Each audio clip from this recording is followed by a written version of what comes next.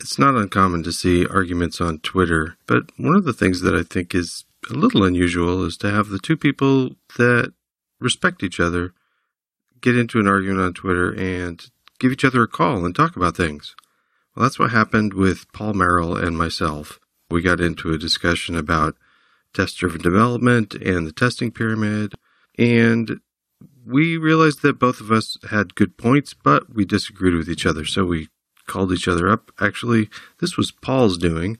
Paul told me that he'd like to have me on his podcast, and so I went on. His podcast was called Reflection as a Service. He no longer does that, but it's a really good discussion about testing, and I think it's worth listening to, so I'm going to re-air parts of it on this episode.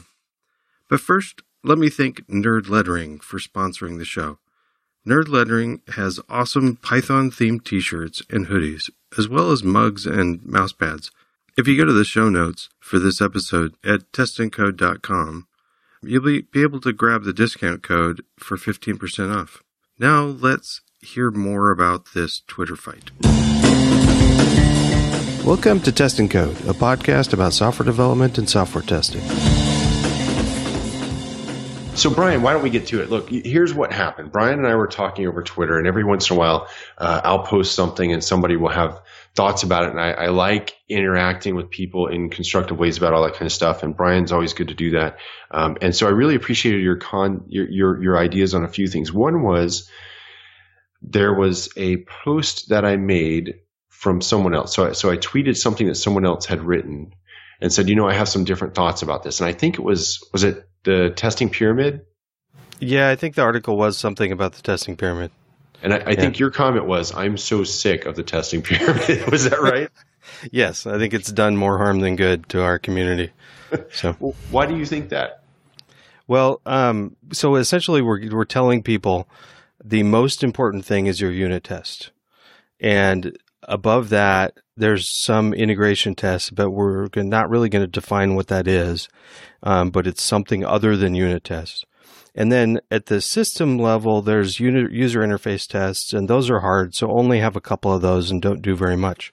I disagree with all of those statements, but at the end result is a lot of developers here, okay, just write unit tests and forget about everything else. And that's what I see. I've seen it in implementation in groups that I've been in, and I see it. I've seen it in other teams. I've talked to other people that say that they have an incredible continuous integration system, but it's all based on unit tests. And then they send their product over to a QA team who does manual testing to determine whether or not they can release. And I think we've got automated testing tools that can do high-level tests just fine.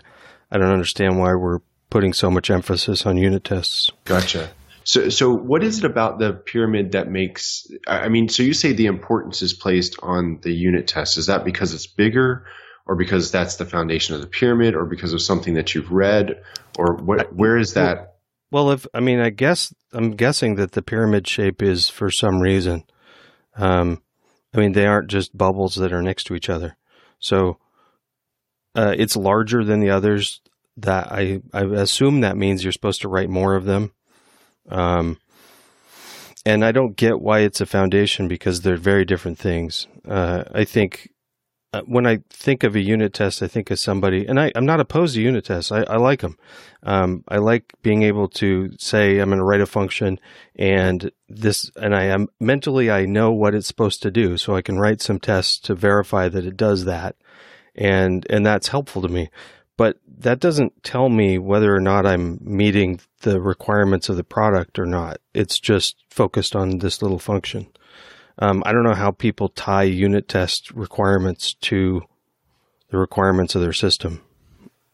So I think those are all great points, and I probably need to go back and read Mike Cohn's original writing about that. I did see where he revised or reiterated his initial thoughts on that, or kind of clarified his initial thoughts a while back on it in a blog post, and I'll try to find that for a link for this show notes. But, to me, when I've seen this work really well, and this is what I love so much about talking to other people, is that I can't possibly have the experience that Brian has. Brian, I can't have your experience. I can't go back and live your life, and you can't go back and live mine. And so when we talk to each other, we start exchanging these ideas of where you're coming from with your experience and where mine is, and maybe it opens up new avenues. And so to me, when I look at that pyramid, I think in terms almost in volume, almost exclusively in volume. But I do see kind of a foundational structural part to it as well, like you're talking about. So in terms of volume, I see the width of the pyramid as being about volume, and I could completely see where one could look at the volume of that part of the pyramid and think, and attach importance to it. And I could totally understand if we thought about it in terms of structure and thinking the fundamental part of it is the unit test. But the way that I look at it, and the way that I understand it, and the way that I've practiced it that's worked has been strictly in terms of volume of unit tests being high for a number of reasons. But then in the structural part of it, I see unit tests as allowing you to build a testable product, one that's more loosely coupled and more tightly cohesive, right?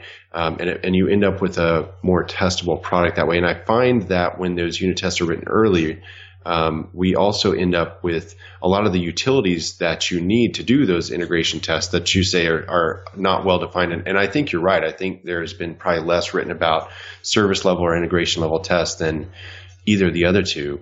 And the UI part, I strictly look at almost strictly as a volume issue because they tend to be so brittle and they tend to take so much maintenance over time. I don't know if you've experienced any of that though, or if your experiences are different. Yeah, my experiences are completely different. I think if they're brittle, they're bad tests, or you have bad software. Okay, yeah, those are good points. I think you're absolutely right. But for me, client after client that I sit down with, the UI tests have generally been written in such a way that they are brittle. You walk in and everything's broken, or lots of stuff is red in your CI environment, or there's not a CI environment and people are pressing a button to run them, and that's what they're calling test automation. Well, I never think so. I never use. Actually, I do hardly any user interface testing. But I think of system level testing as including a system level API. Okay. So, and there's another. Even if your customers never see the API, there are people that promote, and I'm one of them.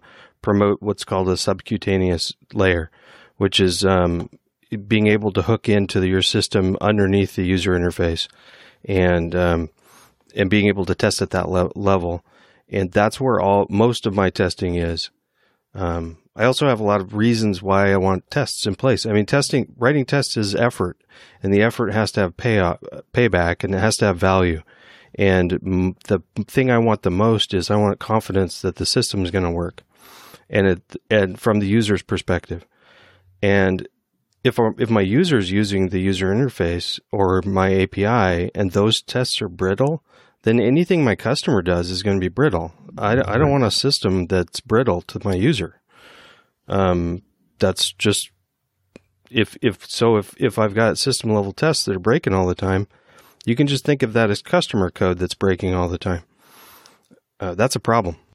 Oh, I agree completely. And I'm not saying that's the way that UI tests or top-level tests should be. The other thing that was interesting to me in what you said, and I think sometimes these discussions, a lot of times people who have, you and I are probably at similar points in number of years in our career. I'm going to guess we're probably one of us may have a few years on the other. I don't know. I'm not going to. I started in '96 out of college. So you've got a few years on me, but not very many. I think that gap is probably more negligible than it would have been several years ago. But what I find again and again is people with similar amounts of time in a career, they're coming to very similar practices and very similar philosophies because we've experienced very similar things, but we've experienced them in different ways, and sometimes we have different vocabulary and things like that. So when you say the word subcutaneous, I've never heard that word. I don't have the SAT score for that word. Okay, like for instance, if you get an injection, it's just under the skin. So Okay. All right. So to me, those tests that you're talking about there would be integration tests, because you're working with a set of code where you've got more than one class working together, or you've got more than one method working together, or you may be interacting. It sounds like with a data source in this case, or lots of other systems. You may have third party applications that are called, or APIs that are called. Is that true? Some of those tests? Well, in my case, usually, like at work, it's the same interface the customer is using most of the time. Oh, okay. Okay. So we do have usually it's a test equipment environment that's sold into production and production lines. These are not done by people; they're done by other computers controlling them. So there's everything that we can do. You can do from a remote machine. Gotcha. And it's we do have a user interface, and you can see the pictures and do the things with push buttons and stuff.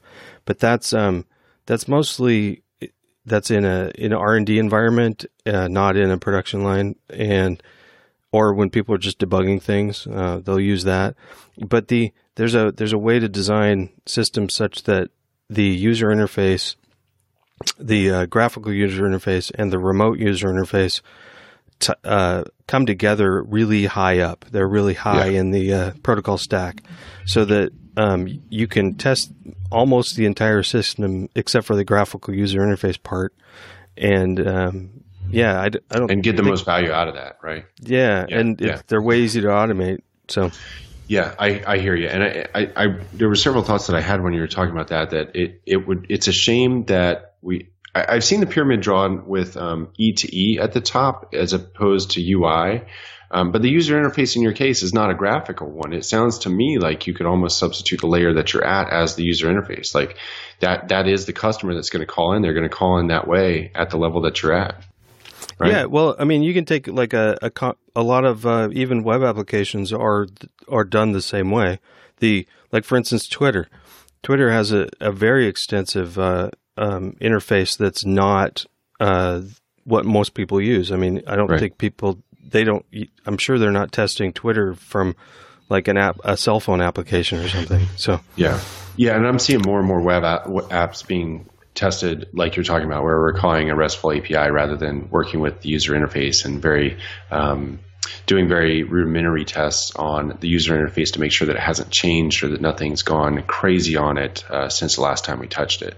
Because you can get at so much of the functionality there. Yeah. Well, so go ahead. One more thing. One of the things I've noticed about you and I is I think there is a similar experience level.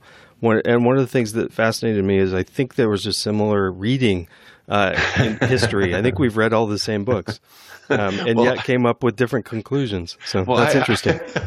I act a lot more like I act like I read a lot more than I do. I'm a really slow reader, so I have this deep appreciation for every single book that I read. But I do try to read a lot. I read a lot of blog posts now, more than in the past. But I think you're probably right, because it sounds like we're coming from very similar places. To me, that conversation, and then another conversation that we had on Twitter where we were talking about, I believe it was TDD, wasn't it? Oh, maybe, or Scrum. I like to bash both of those. Right. So, and I don't remember the exact part of that conversation. We'll have to have a link on the show notes as well for this. Do you remember that? Can you help me out? I should have prepared better for the show. Maybe I can look it up. I can't remember. Yeah. Well, I think basically you were saying just now you were bashing TDD. Is that right? Yeah. The way it's taught, the way a lot of people teach it, I do disagree. So I actually love test-driven development. It was life-changing for me. But I was in a situation where I didn't have... It was very difficult to test units. So I thought of the unit in TDD as a functional unit, a functional piece of functionality. And then the rest of it worked just fine, just like that. And that's kind of how I've gone. And then trying to find out whether I'm doing it wrong or not, I've gone back to a lot of writings from Kent Beck and recordings from him and interviews. And he does pretty much say his original philosophy, and this comes from XP as well, was a unit was never, I mean, we define a unit as like this just a function or just a class. That was never part of the original writings. That came by other people like Bob Martin and others. Kent Beck believes, at least I'm speaking for him, which I probably shouldn't, but what I get from that is you can think of the tests in test-driven development as whatever layer makes sense to teach you information about your software and for you to have confidence in your software and to help you make the next step in implementation. I think you're right. And I think it could be that sometimes I mix sources together on some of that. I know that at the same time that I was learning about extreme programming and learning about TDD back in the early 2000s and reading those books, I was also working with somebody that's probably still to this day had the biggest impact on my ability to program.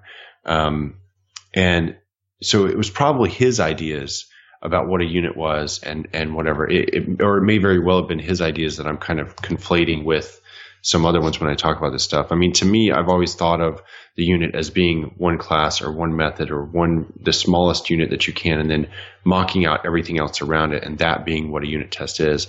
And maybe there is some flexibility I should try to consider for my own benefit.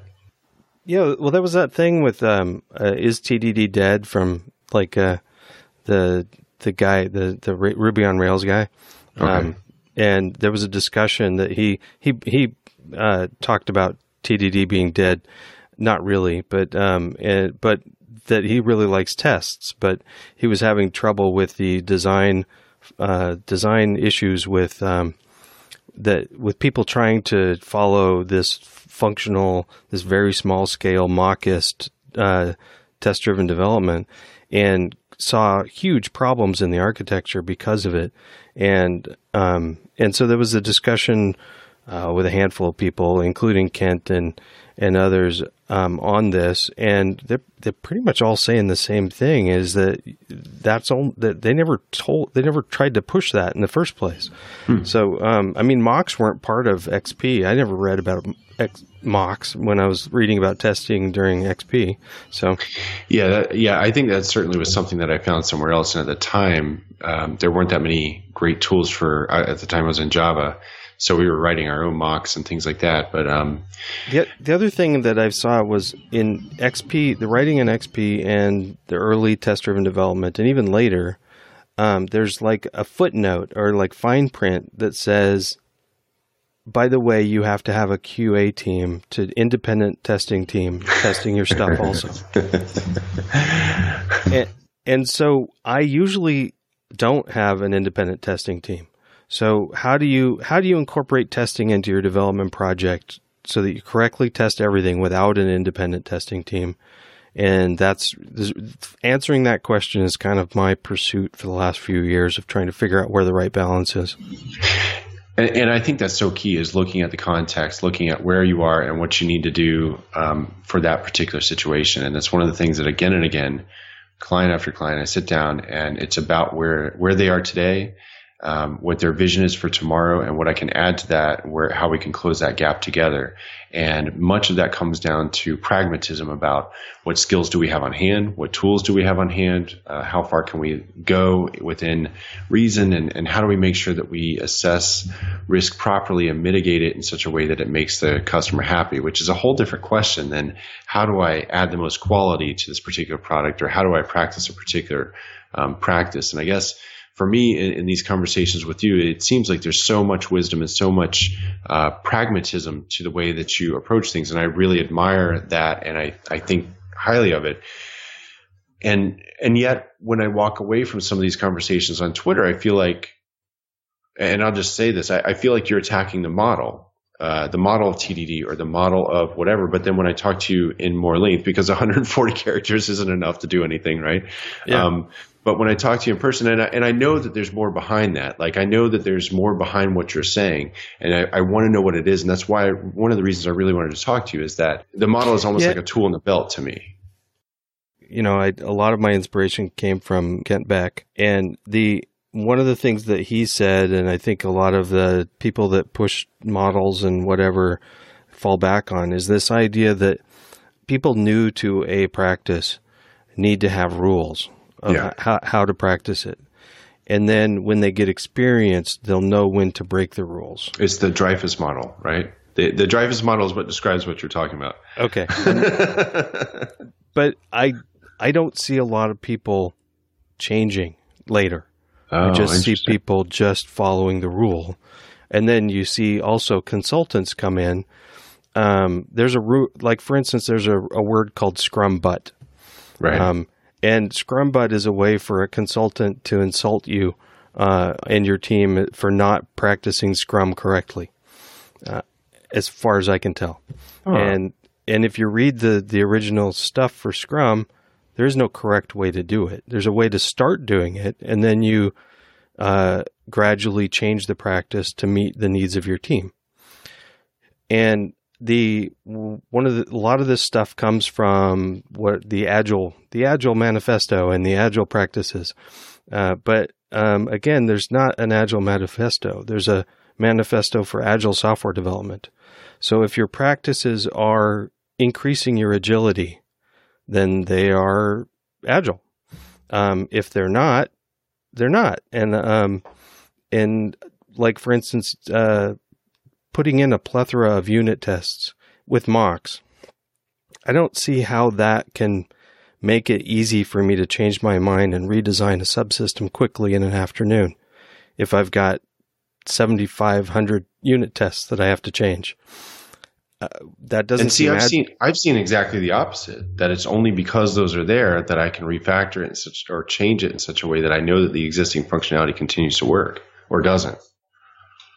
Yeah. Well, does it test the original functionality? To me, those tests would describe what we intended the software to do originally.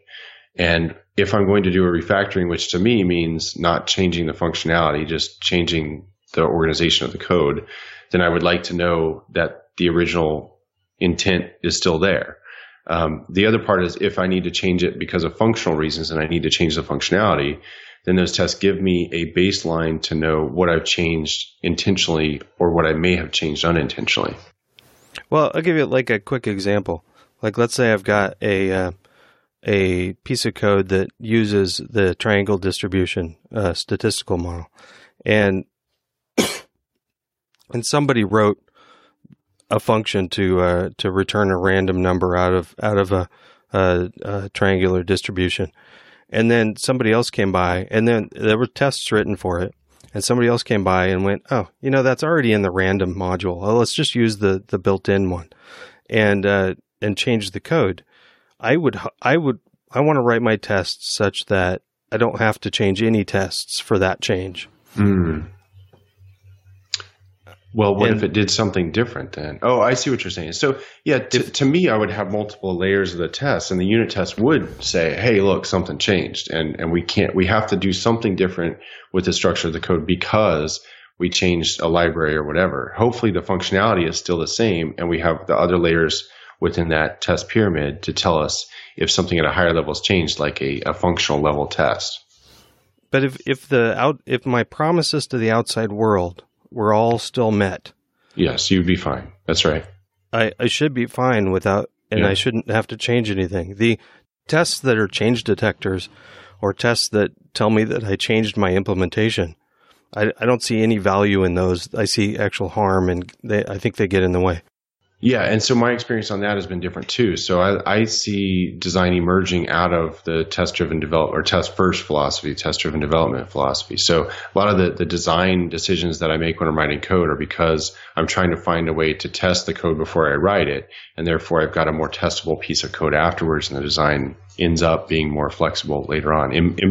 In most cases, in my experience, plenty of times I get it wrong, and I have to go back later and figure out the better way to do it, but that's been my experience. Thinking that a testing philosophy can help you design better software, I don't think that's been proven. But that's my experience. It may not be proven, but it's been my experience, and my experience is all I really had to work on, right? But that's what a lot of proponents of test-driven development push and mockist unit test is that if you do this, your end software will be better. And I just, it seems like a lot of work for no proof behind it. And I guess I'm not willing to do that work. I'd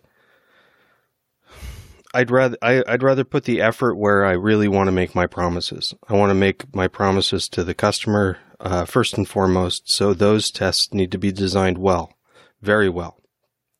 And after that, the promises get weaker as I go down, like a package within my software that I'm the only user of that package. That's probably pretty weak, a weak promise. And within the functions within a module that work together, those are even weaker. I still want them to work, but if I change my mind, it doesn't need to change a whole bunch of outside tests. And and then like at a, the strength of the promises and the repercussions of breaking something, I think those need to be taken into consideration when deciding where you're going to put the effort in writing tests. So yeah. Well, so with each of these, like I hear you, it sounds like there are a lot of things that you've taken out of this model of test-driven development that you tend to use, but then you dislike the model in general because of that? Is that what I'm hearing? I dislike the model that as it's taught from the bottom up testing. I think it should be the top down. Okay. I think we should start with user level tests and break those down where that Sure. isn't giving us enough information to write the next piece of code, then write a lower level tests. And you can say, well, I'm going to depend on this other library to do that work for me. And well, fine, but write a test for that. Make sure that it's going to pass if it works, and it's going to fail when it doesn't work. And I just usually, when I'm writing tests in that manner, and I do think, and I want tests at a system level and integration level to help development also. And it can't help development if it's written afterwards, because development's done. Oh, and I think but you're also, it sounds like you're also, forgive me, but it sounds like, ordering is important to you here. So just because one wants to emphasize unit tests doesn't mean that they have to be written first or last. I know that I talked about using unit tests to drive design, but that also doesn't mean that we have to do it at the internal from the bottom up. We could also do that from the top down. Oh yeah. Oh sure, I guess. Well, the test the thing that I really want to design well with tests is my APIs. So the APIs to the customer, the APIs between our modules, those APIs are more important than whether or not I like the design. Right. And I'm well aware that I'm not very good at writing software. Who is, right? You think you're so good while you're writing it, but then you come back like 6 months later and it's terrible crap that you wrote. Right. So I think I want to keep enough. I want to have enough leeway in my system to keep it agile, so that I can rewrite chunks of it when I know more about the problem. So right. The person that at the end of a project, after they've written all of it, is way more qualified to write that software than the person that started. Oh, sure. Sure, absolutely. And so making sure that, and so there's a chicken and egg problem also. If I can't change the design without changing the test, how do I know that I don't break anything if I'm changing both at the same time?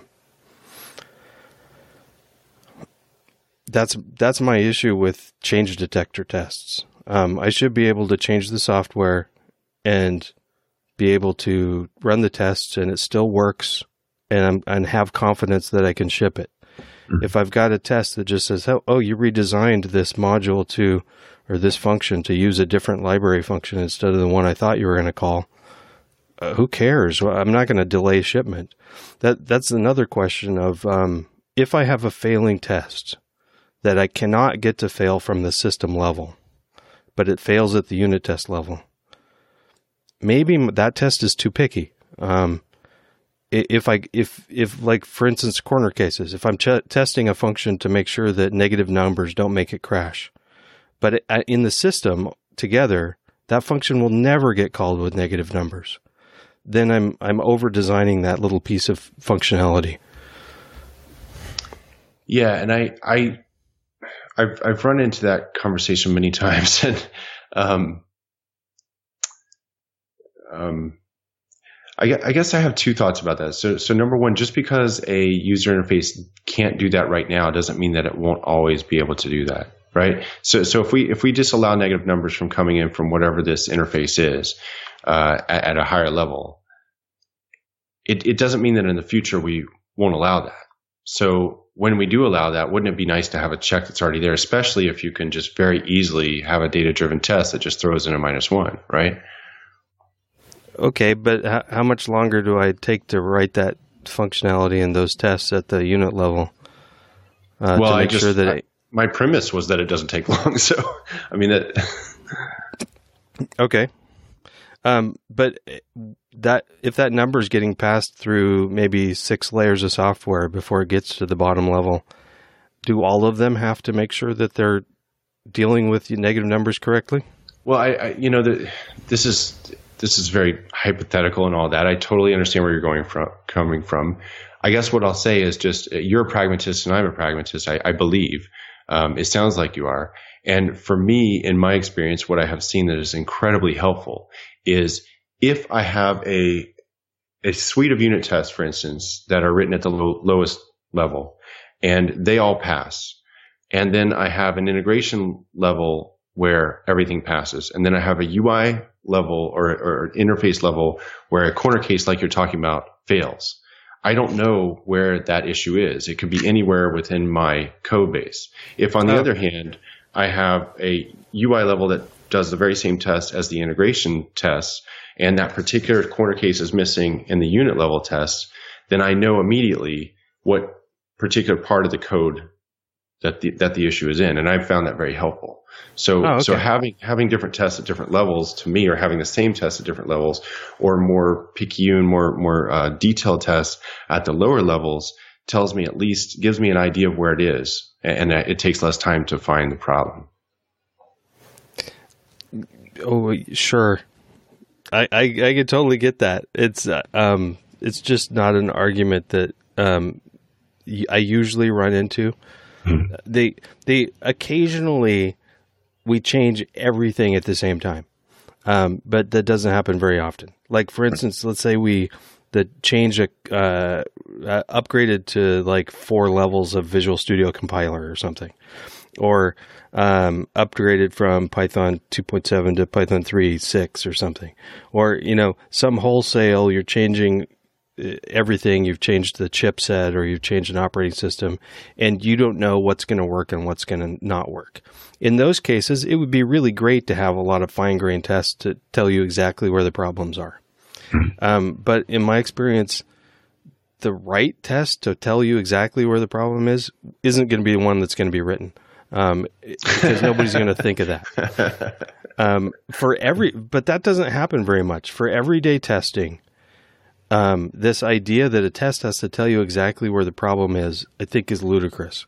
Well, I didn't suggest that every test has to do that. I suggested that it is helpful when some tests do that. Oh, yeah, sure. But I have a great way to tell where the code, what code broke the test. It's the code that is different from the last time I did the tests and it all passed. So if you've got like a nightly build or continuous integration, when you check in some new code and the test failed, I don't need to guess where that failure is. It's that code that just got written. Sometimes, not always. I can't tell you the number of times that I've sat down and I've thought, and I hear what you're saying, and it has to be that, right? Logically, it has to be the code that's changed, right? But how many times have I sat down and seen the change set and said it must be in that code, and then I go and look at that code, and it's not because of that. It's because of something that is completely outside of that. And of course, that would indicate that there's something else wrong in the process. Totally understand that. I totally get that. But many times there is something wrong in the process, right? Like you have test cases that depend on some type of data that's persisted somewhere outside of your system that you don't consider within certain test cases or whatever. But I can't tell you the number of times that I sat down and thought, this change set will tell me exactly what's wrong. And it will not. In fact, it's something that happened 3 weeks ago. Okay. Yeah. Sure. It has the similar failure points as depending on your test to tell you where the failure is, I guess. Different failure points, but they're both not perfect. Right. Yeah. But I think these tools can help us identify these problems from time to time. I mean, I think that's why the models are out there. I don't have a new model. I don't have new ideas to come out with in these conversations. I guess what I'm hoping with some of these conversations is that if there's something new that comes out, maybe it's something that we can put back out there to the listeners. Maybe there's a different model that comes out of this. And you mentioned one, I don't know if you were serious or not, but the column model, what were you? Oh, well, I'm dead serious. I mean, if the testing column, yeah, sure. So just go ahead and write the testing pyramid, but just pull the pyramid sides out so that they're straight up and down. So they're parallel. Gotcha. Yeah, so that there's absolutely no indication from the model of how many tests are supposed to be in each level. Yeah. Because that's different depending on what kind of software you're writing. Like the software I'm writing has multiple operating systems, multiple languages. You've got DSPs and multiple threads. You've got interprocess communication. You've got interaction with the outside user. There's no way you can write a unit test that makes sure that everything works. And every time that I've spent my evenings and weekends trying to debug something, it's never because of a single area of the software. It's because of an interaction of a whole bunch of different things. Huh. Interesting. I mean, have you ever spent like a huge long debugging session that turned out to be just in one function? Yes.